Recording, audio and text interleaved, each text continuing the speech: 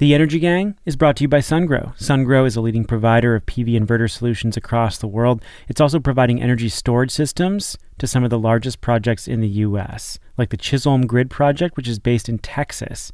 Chisholm Grid is a 100-megawatt standalone battery storage installation that's going to start commercial operation in the middle of this year, providing energy and grid services to the growing Texas market. Learn more about SunGrow's energy storage solutions by emailing them at info@sungrowamericas.com. We're also brought to you by S&C Electric. Conventional wired approaches, they may still be viable, but they're not always the best solution. Today, non-wires alternatives like microgrids can provide sustainable, resilient, and economic ways to deliver reliable power, and S&C is here to help. S&C helps utilities and commercial customers find the best solutions to meet their energy needs, and you can learn more at snc.com/NWA. This is The Energy Gang, weekly discussions about the fast-changing world of energy. I'm Stephen Lacey. Welcome. Carbon capture has long been criticized as too nascent, too expensive, and too distracting. But that may be changing. Does a new direct air capture plant in Iceland herald a new era for carbon management? Plus, new research shows just how drastically we need to slash fossil fuels to limit dangerous warming, and California tries to fix the busted recycling system.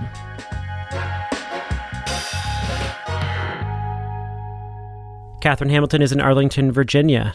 Hi, happy to be here. Did you line up for your $1,000 per ton CO2 offset from this direct air capture plant this week? No, I'm just trying to figure out how to efficiently recharge an electric vehicle using just like a little orange cord. Catherine is the chair and co-founder of 38 North Solutions, and we are also joined by Ed Crooks. Where are you, Ed? You're in Oklahoma? I am indeed. I'm in Oklahoma City right now. What's got you there? Visiting clients, seeing various companies and people in the energy industry out here. So it's been kind of a shock to the system to be flying again, but actually quite nice in a lot of ways. That feeling of getting back to normal. Some days it feels like that, some days it doesn't. Ed is the vice chair of the Americas at Wood Mackenzie, and he's a former editor at the Financial Times.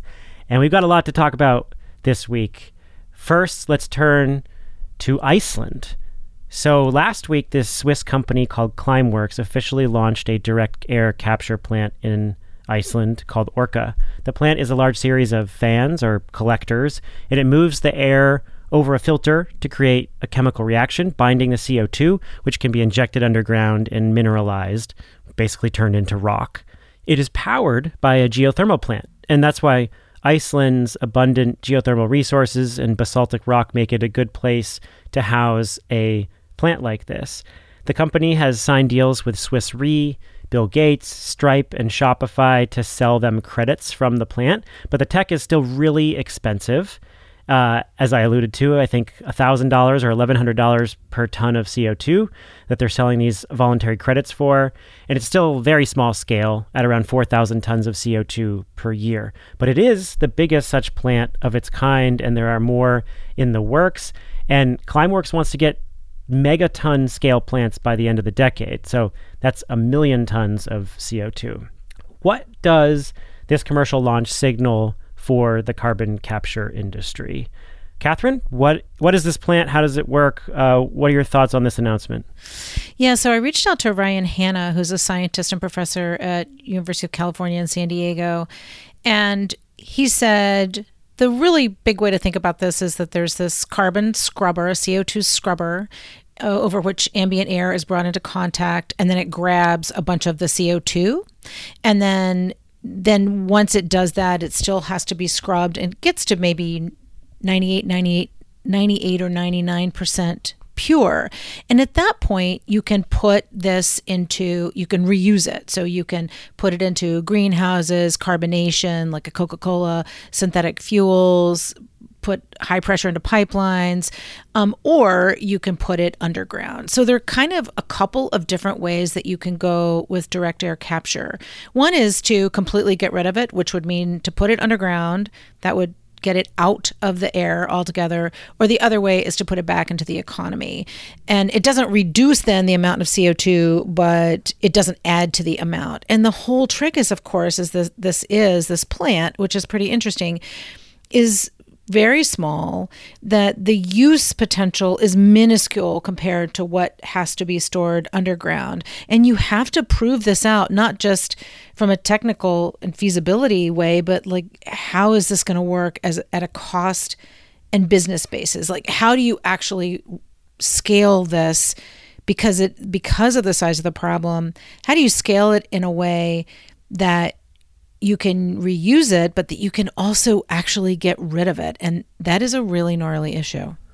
Yeah, so the way they're doing it now is that they're mineralizing the CO2. So it'll basically be stored underground as rock permanently. But as you said, you could turn that into other materials and potentially create other revenue streams, but all still very expensive and limited in nature.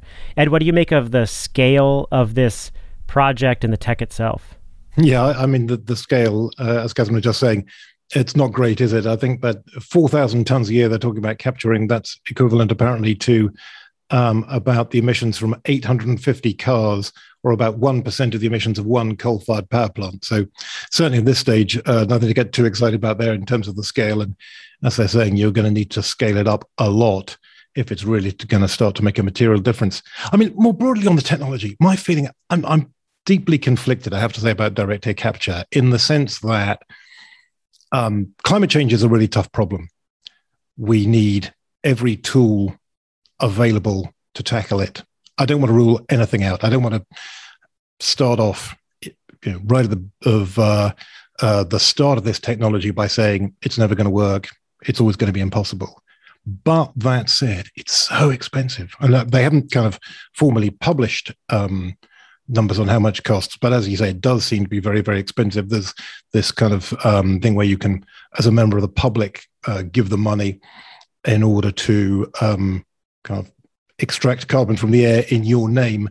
If you back out that number, it seems to be about $1,100 per ton of CO2 is what it's costing, which is kind of crazy when you think of carbon prices around the world. No one gets through anything like that. What's carbon at the moment in the EU emissions trading system? It's about $60. If you think, comparing with other types of decarbonization, with, let's say, shutting down an old coal-fired power plant and replacing that with solar and wind, cost of that might be very low. You might even save a bit of money because the power would be cheaper. If you think about energy and efficiency improvements, they're definitely going to save you money at the same time as cutting emissions. So the idea that direct air capture is an important technology for right now, when there's so much other, much more low-hanging fruit out there in terms of economically effective reductions in emissions, it doesn't really seem compelling to me. But that said, as I say, never say never. Yeah, it's interesting because, the IPCC modeling shows that you really need negative emission solutions, but they're all still so much in the R&D phase. And so you need to know, over the next decade, we'll find out so much more about how they work. And there may be some other, natural carbon cycle solutions, like in addition to tree planting, agricultural practices, plant genetics that are, try to choose for plants with a better root structure for absorbing CO2. There are all kinds of other ideas about concrete and iron filings into the ocean to absorb CO2, which, what could possibly go wrong there? But there are a lot of things that we're trying to experiment with, but we have to do it so quickly. And one of the moral hazards that Ryan Hanna was saying is that what you don't want to have happen is for people to see direct air capture as a panacea and to just continue the status quo, to say, well, we can just solve this down the road, when we have to start solving now. Yeah, and I agree with your assessment, both of your assessments on scale, and Ed, your point is well taken on the cost here. And I think any high cost technology deserves a bit of skepticism. But over the course of the modern clean energy industry, we've heard that lithium-ion batteries will always be too expensive. People laughed at the idea of making a car with lithium-ion batteries inside because of the cost and weight as early as the mid-2000s. Wind was at such a paltry scale just 20 years ago, and now look at how enormous these machines are. So look, over the course of human history and over the course of the modern clean energy business, we've proven that a combination of scale and continued innovation can drop costs at a pretty decent clip. So I hold out hope here. Yeah, no, I 100% agree with that. And as you're saying, as Catherine's saying, you have to invest in the technology now. You have to spend money on research and development, pushing it forward, because that's the only way you're going to get it to be cost effective at some point down the road, on the timetable in which you want it. And again, as you've been saying, there are plenty of things we know how to do in terms of decarbonization, in terms of renewable energy storage and so on. There are still some bits of the energy system that are really intractable, bits of heavy industry, some types of transport, some processes, home heating even can be difficult to address. For all those kind of things that are tough to deal with, can be very expensive to deal with, we probably are going to need some kind of carbon removal solution. And as you say, I think there's a good chance that direct air capture will have to be part of that. One of the things that does stand out to me is, even though we've been joking about the cost of these offsets, they are very different from forestry offsets. You're not guaranteeing permanent emissions reductions when it comes to deforestation or afforestation offsets. And here you're actually permanently storing the sequestered carbon. And that's a very different proposition for companies that are looking for these cherry on top solutions. So obviously big corporates need to buy a bunch of renewable energy, and they're going to invest in forestry offsets as well. But I think that there's a place for companies with some money to spend on their carbon commitments to prove that they are making permanent carbon reductions. And so there's an attractive premium on these kinds of credits. And that's why people like Bill Gates are buying these credits. That's why Swiss Re and Shopify, which have signaled that they're willing to pay a premium for these offsets, are buying them. So that to me feels important to their business model, and actually important to the broader space, that there is a place for these kinds of offsets. Yeah, and in the 45Q tax code, these companies can get $50 a ton to store. And, right now the market won't do it, right? Because it's just, you would have to be able to sell your product for more than the cost of producing it. And that is true in any product. And so you have to have some kind of other market mechanism. And that could be, a tax credit, some kind of payment to companies to do this, to make sure that you're actually valuing the benefit of reducing emissions. And so all of this comes into, what are the public policies that are going to really make this make sense? Because on its own, the technology, without some indication of the value that it is giving to reducing CO2, is going to be really hard to recoup. So in thinking ahead here, this is a small project, but it is a landmark project and quite important. And so we'll see what happens with scale and cost. But Climeworks they say that they're confident that they can scale to, millions of tons by the end of the decade. So why direct air capture and not point source sequestration? That's where a lot of the focus was at the turn of last decade, but now the focus seems to be on direct air capture. Any thoughts on the technological breakdown of where carbon capture will be? Like what technologies will dominate, and why all of a sudden direct air capture is taking up most of the attention and investment? Right, absolutely. I think that's a great point and a great question. In fact, it's a point I was just about to raise myself, which is one of the things I still can't get round is the comparison of the concentration of CO2 in the air with the concentration of CO2 that you get coming out of the exhaust gases, the flue gases from a power plant or an industrial process. Of course, famously, what is the concentration of CO2 in the atmosphere right now? About 412 parts per million. So that's about 0.04%. You compare that with the exhaust gas coming out of a gas-fired power plant, that's about 8 to 10% carbon dioxide. Out of a coal-fired power plant, it's maybe 12% to 14% carbon dioxide. So you've got a much greater concentration of the stuff you're actually trying to get and you've got much less kind of unwanted kind of surplus gas that you have to move around that you don't really care about in any kind of capture process. And that's why capture costs for point source carbon capture from a power plant or whatever, still fairly expensive, but it's nothing like $1,100 a ton. Could probably be done for 1/10 of that, maybe even less. So I think that's absolutely right. My feeling is that if you're going to pursue the carbon capture route, and you probably should, you should definitely be pursuing it in just as aggressive a way, and possibly even more so, in terms of installing carbon capture onto power plants, other industrial plants, as well as simultaneously going down this direct air capture route, which, as we've been saying, may well also be necessary. A quick pause here to talk about our supporters of the show. One of those supporters is SunGrow. SunGrow is a leading global supplier of inverter solutions to renewables. This year, SunGrow is supplying more than 1.5 gigawatt hours of energy storage technology to projects across North America. One of those projects is in Fort Worth, Texas. It's the Chisholm Grid Project, and it's going to use SunGrow's advanced converters and controls alongside lithium-ion batteries to meet the demanding ERCOT market conditions while reducing operating costs and extending the lifespan of those batteries. In the past year, SunGrow has also joined the RE100 with a commitment to switch its global power needs to 100% renewable energy by 2028. To learn more about SunGrow's wide range of industry-leading technologies, email info@sungrowamericas.com. We are also brought to you by S&C Electric. Solving your power-related challenges requires careful consideration before making major investments. If you're a utility or maybe a commercial enterprise, you've got a critical decision ahead of you. You can select a conventional wired approach or respond in a non-conventional way.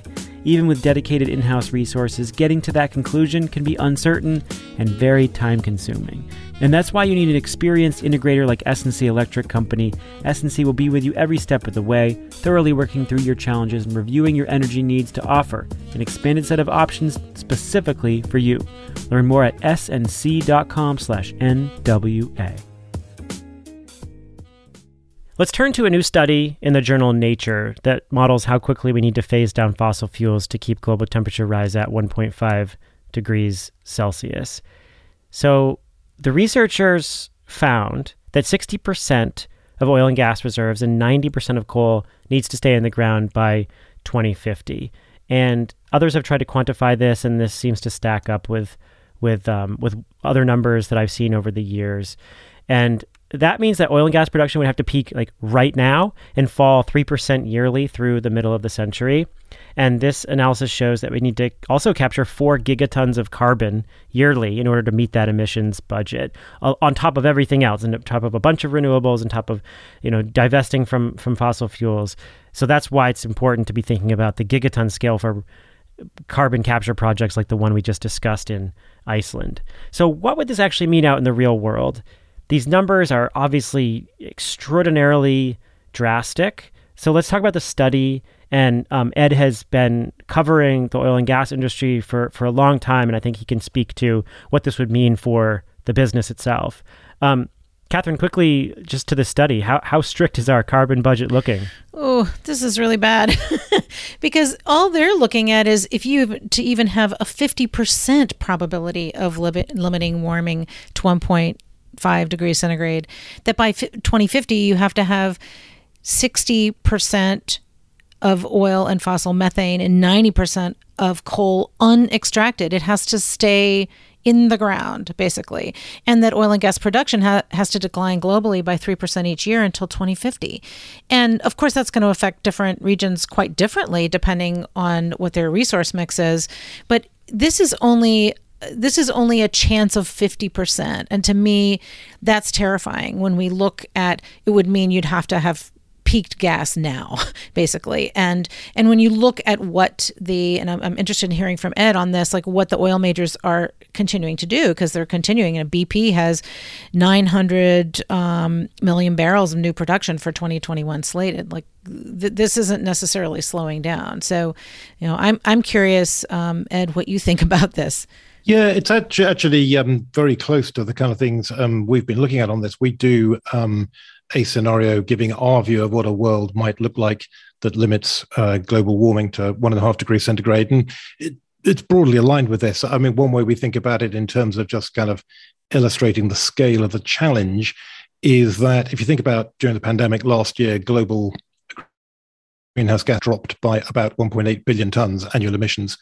If you want to get on that pathway to net zero by 2050, which is roughly what you'd need to do to stay within that 1.5 degree centigrade limit, you need to cut emissions by about half that, let's say nearly a billion tons a year every year in the 2030s, and by probably even more than that, maybe 1.2, 1.5 billion tons per year every year in the 2040s. In other words, you'd need a kind of a pandemic impact on global greenhouse gas emissions every 2 years in order to get onto that pathway that gets you to net zero by 2050. So it's a huge change, as the IPCC was saying last month in the sixth assessment report.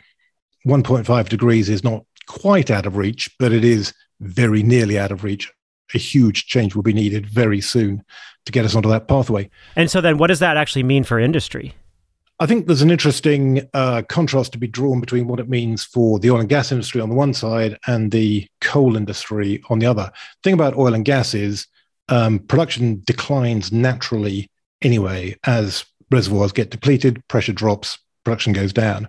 So essentially, if you stopped investing in oil and gas, production would fall, and probably even by faster than the 3% a year that's being talked about in this report. So essentially, if you cut off supply to the oil and gas industry, supply of capital, funds for investment, then you get that decline in output. Coal mines don't have that kind of natural decline. So to get coal output, you're actually going to have to go around and actively shut down coal mines by whatever means, cut off supply, however you go about it, in order to get production to decline. What I think ultimately that tells you is that what really counts here is demand, not supply. If you cut off capital to oil and gas, if you shut down coal mines, but you don't do anything at all about demand, then prices are going to surge. You're going to get huge disruption. People are going to be very unhappy. You'll get massive social and political backlash. I'm sure that climate policies would come under enormous pressure in those kind of scenarios. If you think about what's happening in Europe right now with record power and gas prices, you're seeing demonstrations in the streets, concerns about vulnerable people on low incomes not being able to heat their homes over the winter and so on. That's already starting to cause some problems. And so that, I think, is just a foretaste of what we could get in a really big way if you focus too much on supply of fossil fuels and don't think about demand. And so that's why you think about demand really being essential. So it's things like switching from gasoline vehicles to electric vehicles. It's things like moving from gas heating systems to heat pumps and so on, and other electric heating systems in homes and all those kind of things. It's that end of the equation, I think, that you've really got to think about rather than the supply side. The supply side is really geopolitically complicated. When you think about the largest reserve holders being the Middle East and Russia for fossil methane gas, and then Canadian tar sands for oil and Venezuelan gas. I mean, it's very complicated when you look at where you would have to put the pressure to not extract for the supply side.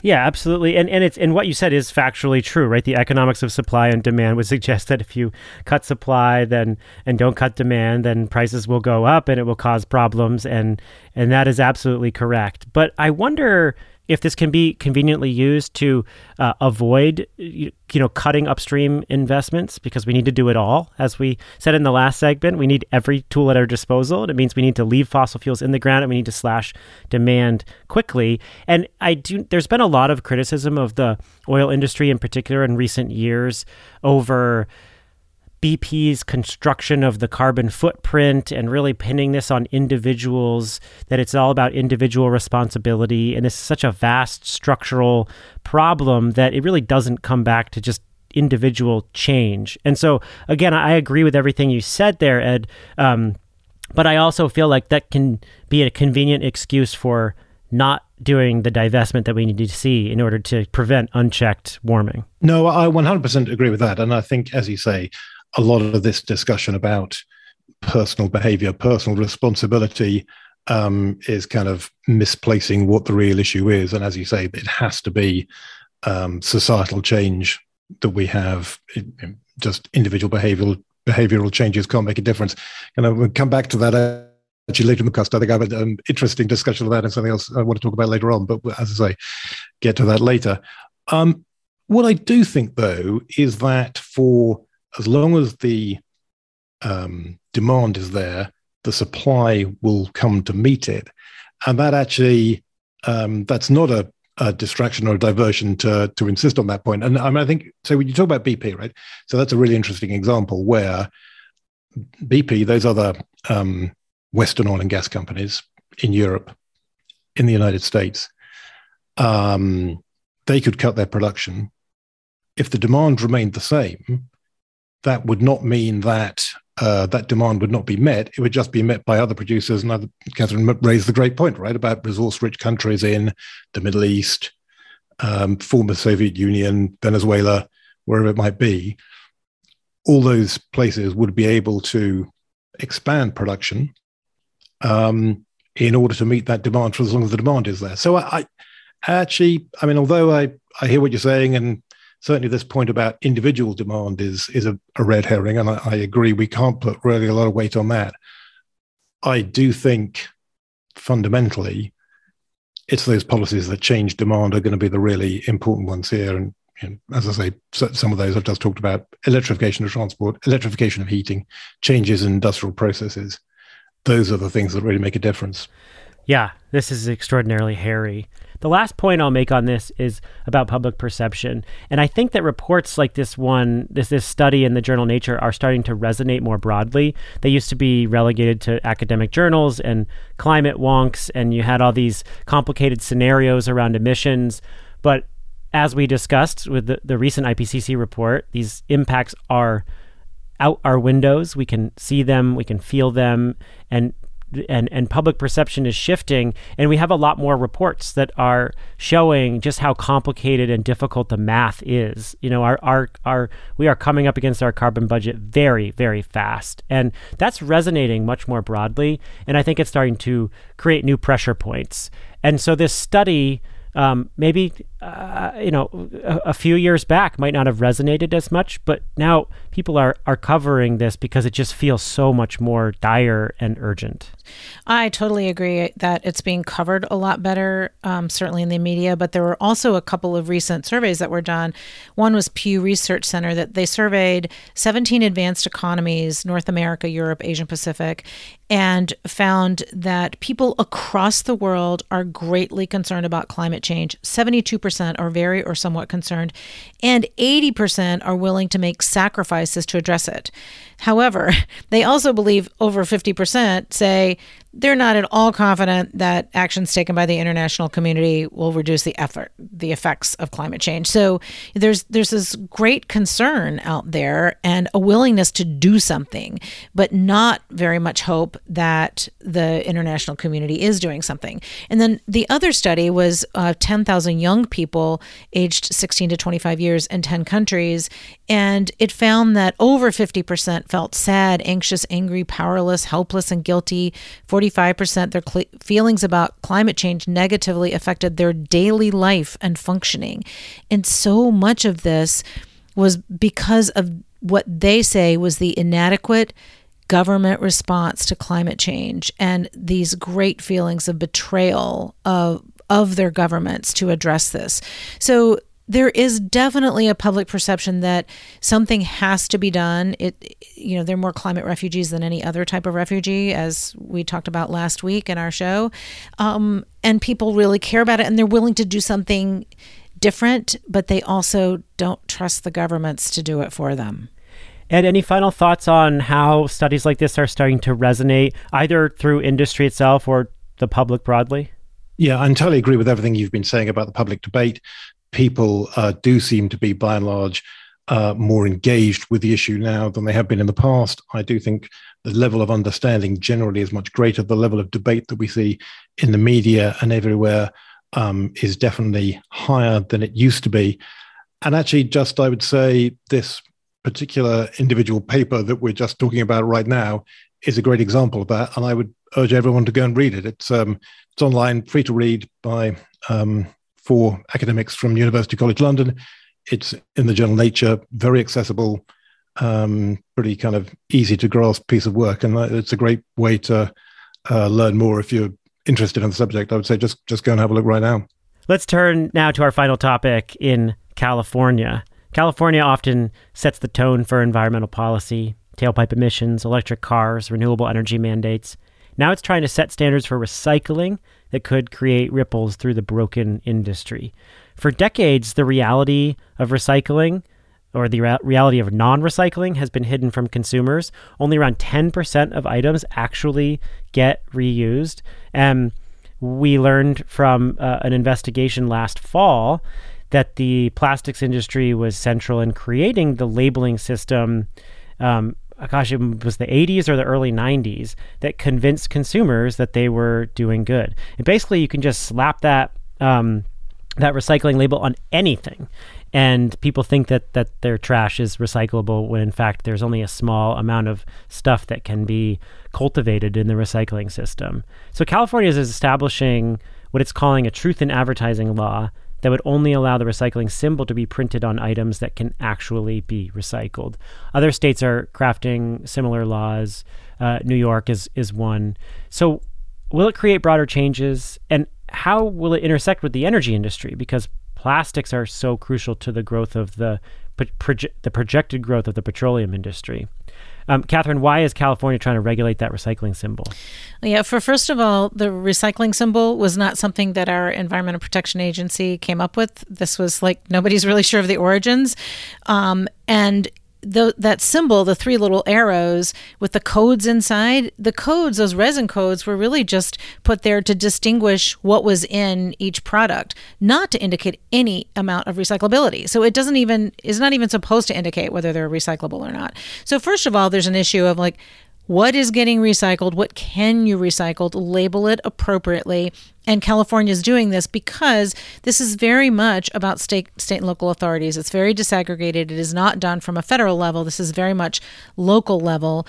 And so, maybe the 1s and 2s are accepted, but part of this is just about trying to figure out what can be recycled. And by recycled, that means that you can resell it in the commodities market. So there's an actual market for it. And the commodity market pricing is really, really important to all of this. You can go to recycling.net to see what those look like, and you can see what can be sold. So, glass, paper, cardboard, metal, some plastics. But it's really important to understand what you can and can't do with it, and that the symbols don't necessarily mean anything. So that's something I think California is trying to clean up at a start. Yeah, and just to follow up on this, this frontline investigation from last fall actually traced the origins of the recycling system, the recycling label, to the Plastics Industry Association, and they had created it to make it seem like more stuff was recyclable than it was, and to make the industry greener in people's eyes, because this was when we started to see a lot of folks concerned about trash everywhere, and this was a moment that they were trying to meet the public awareness of environmental issues, and so recycling became a major issue, even though there were concerns about its economic viability, and so the plastics industry created this labeling system to make consumers feel better. Now, of course, we know that a decent amount of stuff can be recycled, but not that much. It's mostly very specific types of plastic, glass, and aluminum, and the vast majority of stuff like plastic bags and packaging just is not recyclable. Ed, help contextualize this. So when we look at projected net demand for petroleum, plastics play a huge role. How big a role is this? Yeah, indeed they do. And I'm going to come to that in a moment. But firstly, I just have to say, I am shocked, and I have to confess my ignorance here. I had no idea that you see that symbol everywhere, that recycling symbol. I was absolutely sure, totally confident that that meant plastics could be recycled. And it's extraordinary to think that that's not the case, and kind of shocking, really, that it's been able to persist for such a long time without actually meaning what I think a lot of people thought it meant. And as I say, would certainly count myself among that. Probably should have known better, but I didn't. So, I mean, as you say, it's a really significant issue for the plastics industry, obviously, but also more broadly for the energy industry, because at the moment, demand for plastics, petrochemicals is a fairly small proportion of total overall global demand for oil, but it is a proportion that's expected to grow very significantly over the coming decades. And whereas demand for oil for fuel is going to be under threat, particularly for road fuel as EVs become more prevalent, you're going to see demand for gasoline really start to come under pressure. But those EVs have quite a lot of plastic in them. A lot of renewable energy technologies have quite a lot of plastic in. Plastic is used in all kinds of applications around the world, many of which actually help reduce emissions. And so I think consensus view in the industry has been very much that despite whatever other pressures there may be on oil demand, that segment of the market that's related to the plastics industry is going to be very resilient and can continue to grow for a long time to come. If the plastics industry really gets its act together on recycling, that's not going to be the case anymore. And as you say, roughly speaking, 10%, maybe less. I've seen some estimates suggesting only 5% to 10% of all plastic gets recycled. If you go to much higher numbers, then that creates a very significant amount of additional feedstock to make new plastic with that is going to displace oil and gas in the production process and mean you're not going to get that growth in demand for oil and gas in future decades. So it's potentially something that's going to be very important for the oil and gas industry, and something that it's going to be very important for everyone to keep an eye on. As I understand some of the issues here, it is one of the reasons a lot of plastics don't get recycled is because they're very hard to recycle, either mechanically or chemically. There's a lot of processing that needs to be done. And I think the crucial thing is going to be building in recyclability right at the beginning and starting with products that you know what their complete life cycle is going to be, and that from the very moment a plastic is created, its full passage through distribution, use, being turned into waste, being recycled, being brought back to the beginning as a feedstock again, that whole cycle has to be understood very clearly and planned for. I think we're a long way off that point yet, but certainly if these kind of pressures continue, then we're definitely going to head further in that direction. Yeah, and certainly that's what California and New York are trying to do. And I want to get to that. But first, I want to say that I shared your incredulity. When we talked about this story, this Frontline investigation last fall, I was gobsmacked. It made me reevaluate a lot of important moments in my life, because I grew up in the early 90s with a lot of recycling messaging. In my school, I created recycling programs. It was the central environmental issue in the world of education, and so that to me felt like I was doing a really important thing for the world, and that's what everyone told us. And it turned out that it was not true, and probably most of the stuff that we thought we were recycling wasn't getting recycled anyway.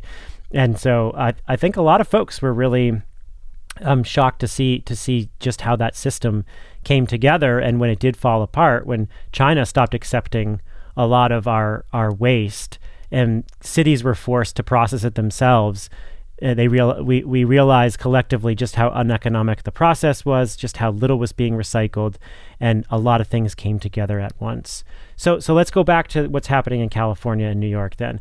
Obviously, the industry is not happy with these laws, and in order to make that change, that difficult change that you referenced, Ed, they're trying a couple different tactics. One in California is this truth in advertising law. So you can't put the recycling symbol on something if it can't be recycled. The other is in New York, which is a form of extended producer responsibility. So look, you can put if something goes in the landfill, the person who made it has to pay for it. It's not the consumer who has to pay for it. It's not the city that has to pay for it and pass those costs on. It's actually the company that made that waste. And so that's another way of encouraging them to use different processes or to use more actually recyclable materials. And those are two different forms of regulation under consideration.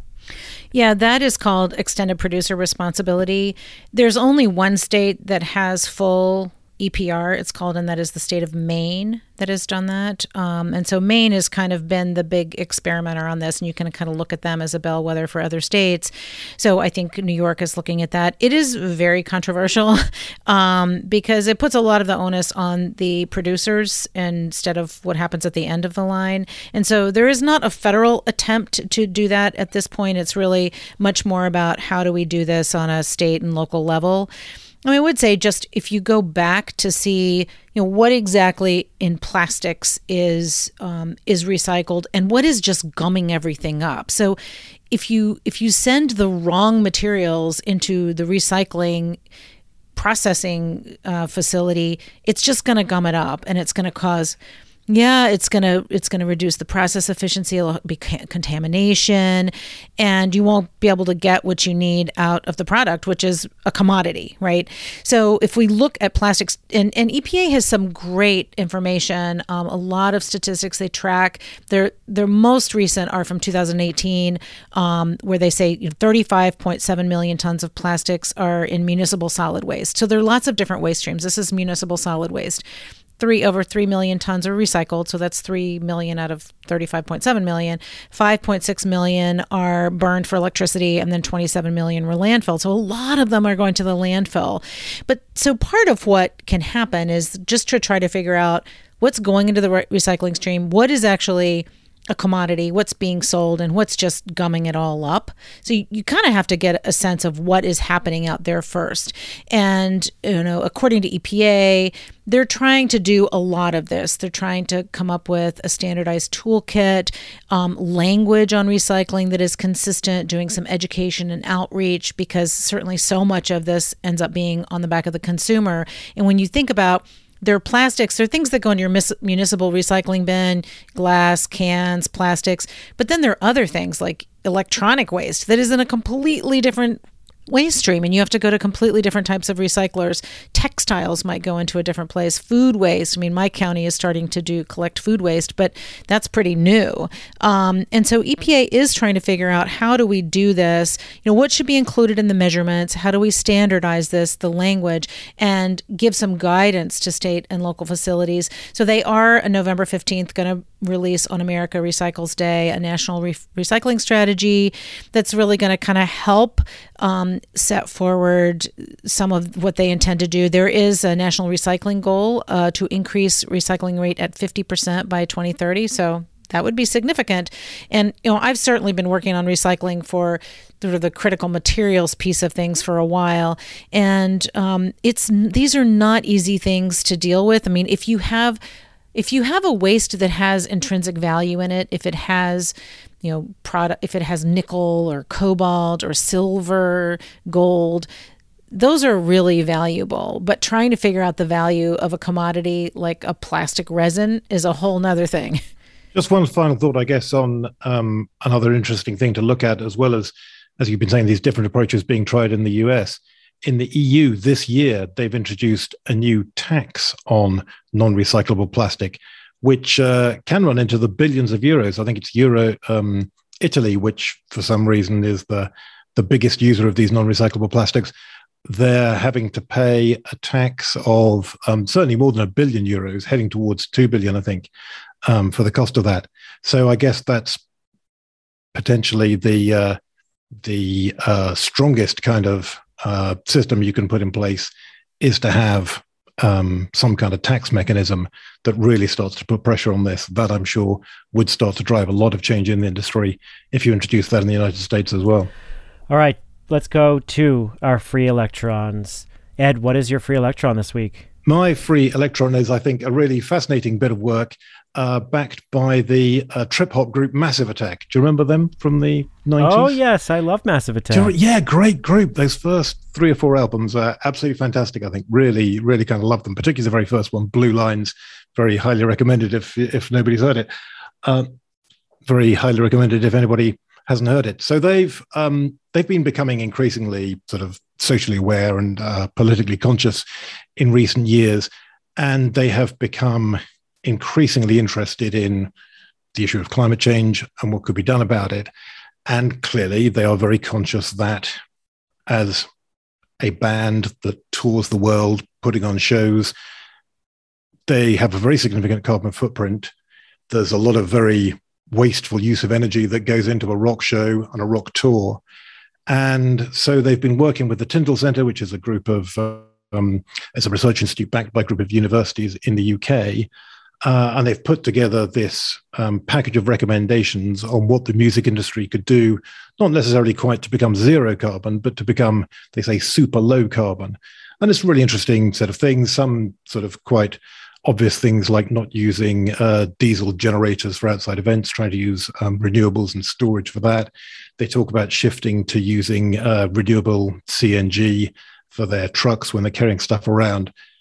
Those kind of things probably fairly easy to do. Also some pretty radical suggestions, like the idea that basically groups would stop traveling with the whole, with their own massive lighting rigs, sound systems, that you would just have, those would be fixed in place in each individual venue. The group would just turn up and play with the lights and the sound system that's there when they get there. Obviously, a very fundamental change to the way rock tours play at the moment, but would greatly reduce the amount of freight and cargo that have to be carried around. The other suggestion they have is that rock stars should perhaps consider giving up the use of private jets and maybe travel by train instead. Which I think is interestingly provocative suggestion. I mean, we were talking earlier about personal responsibility and how individual lifestyle changes aren't going to tackle the problem of climate change. And I guess that's true of rock stars as well. Even a few rock stars giving up their private jets, that's not going to solve the problem. But I think it would be quite interesting. Obviously, you have a lot of people talk about environmental responsibility. A lot of people raise concerns about climate change in the rock industry, in media more broadly. Movie stars talk about it as well. It'd be quite an interesting sign of them kind of living their values, if you like, if they did start to give up those private jets. So interesting to see how much traction Massive Attack get with that proposal.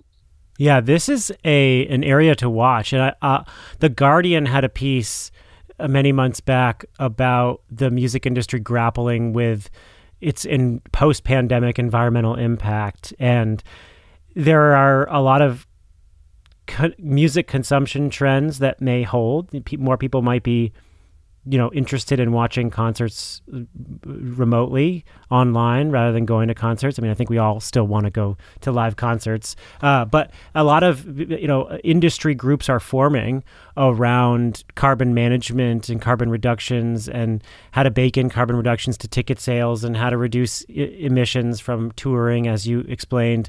And, there's also this post-pandemic component where you have people consuming music in different ways, and that may play into it as well. So I find that quite compelling. I also will say, as an aside, that one of the first interviews I ever did when I started covering this space in 2006 was with the 90s rock group Bare Naked Ladies, who had been touring with a biodiesel bus and talking about the environmental impact of their touring. And they came on one of the first podcasts I produced and talked about this issue. So there were a select few thinking about it. Catherine, what's yours? Well, mine is not nearly that cool. But let's go to the land of Lincoln. Illinois, Governor Pritzker today signed the Climate and Equitable Jobs Act, which is over 2 years in the making, partly because some of the leaders in their legislature have been under indictment, but they did provide $700 million in subsidies to Exelon to prevent a couple of nuclear plants closing.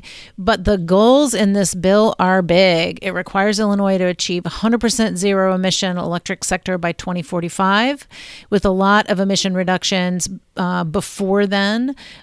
Coal has to reduce emissions by 45% no later than 2038 and to zero by 2045.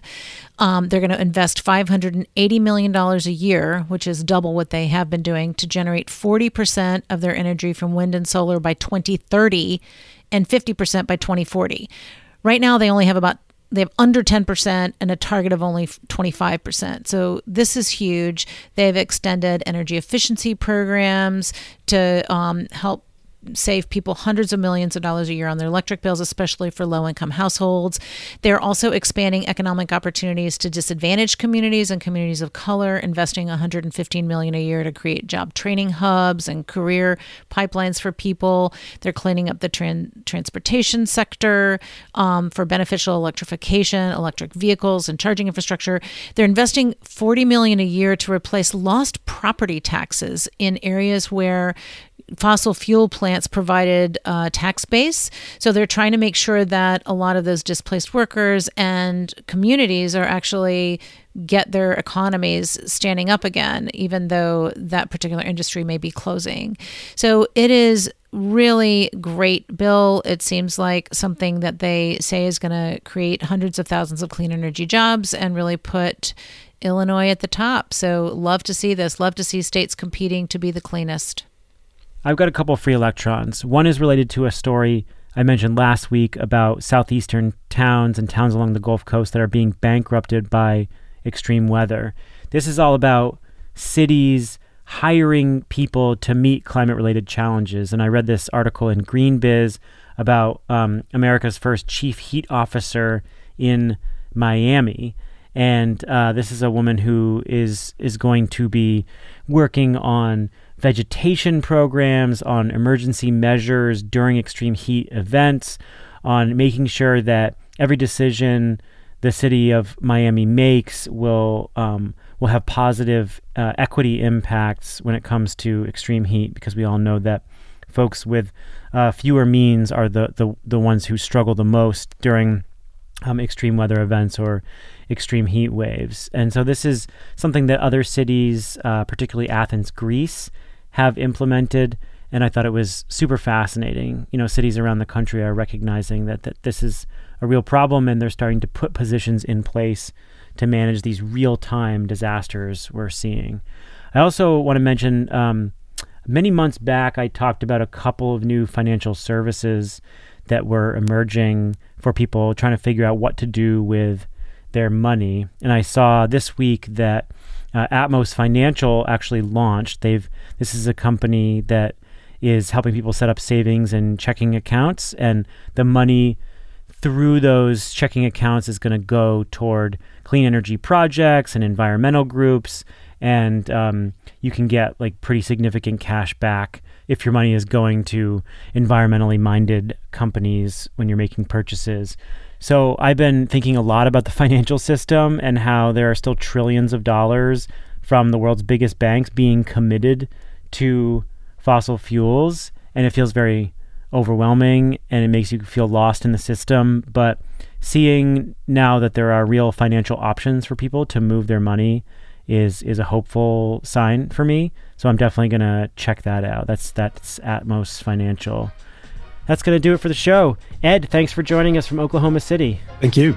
Catherine, good to chat with you. Oh, great as usual to be here. Ed Crooks is the Vice Chair of the Americas at Wood Mackenzie. Catherine Hamilton is the Chair and co-founder of 38 North Solutions. I am Stephen Lacey. The Energy Gang is a production of Wood Mackenzie in partnership with Postscript Media.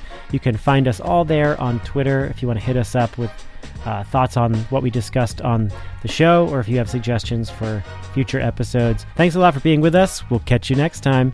This is the Energy Gang, weekly conversations about the fast-changing world of energy.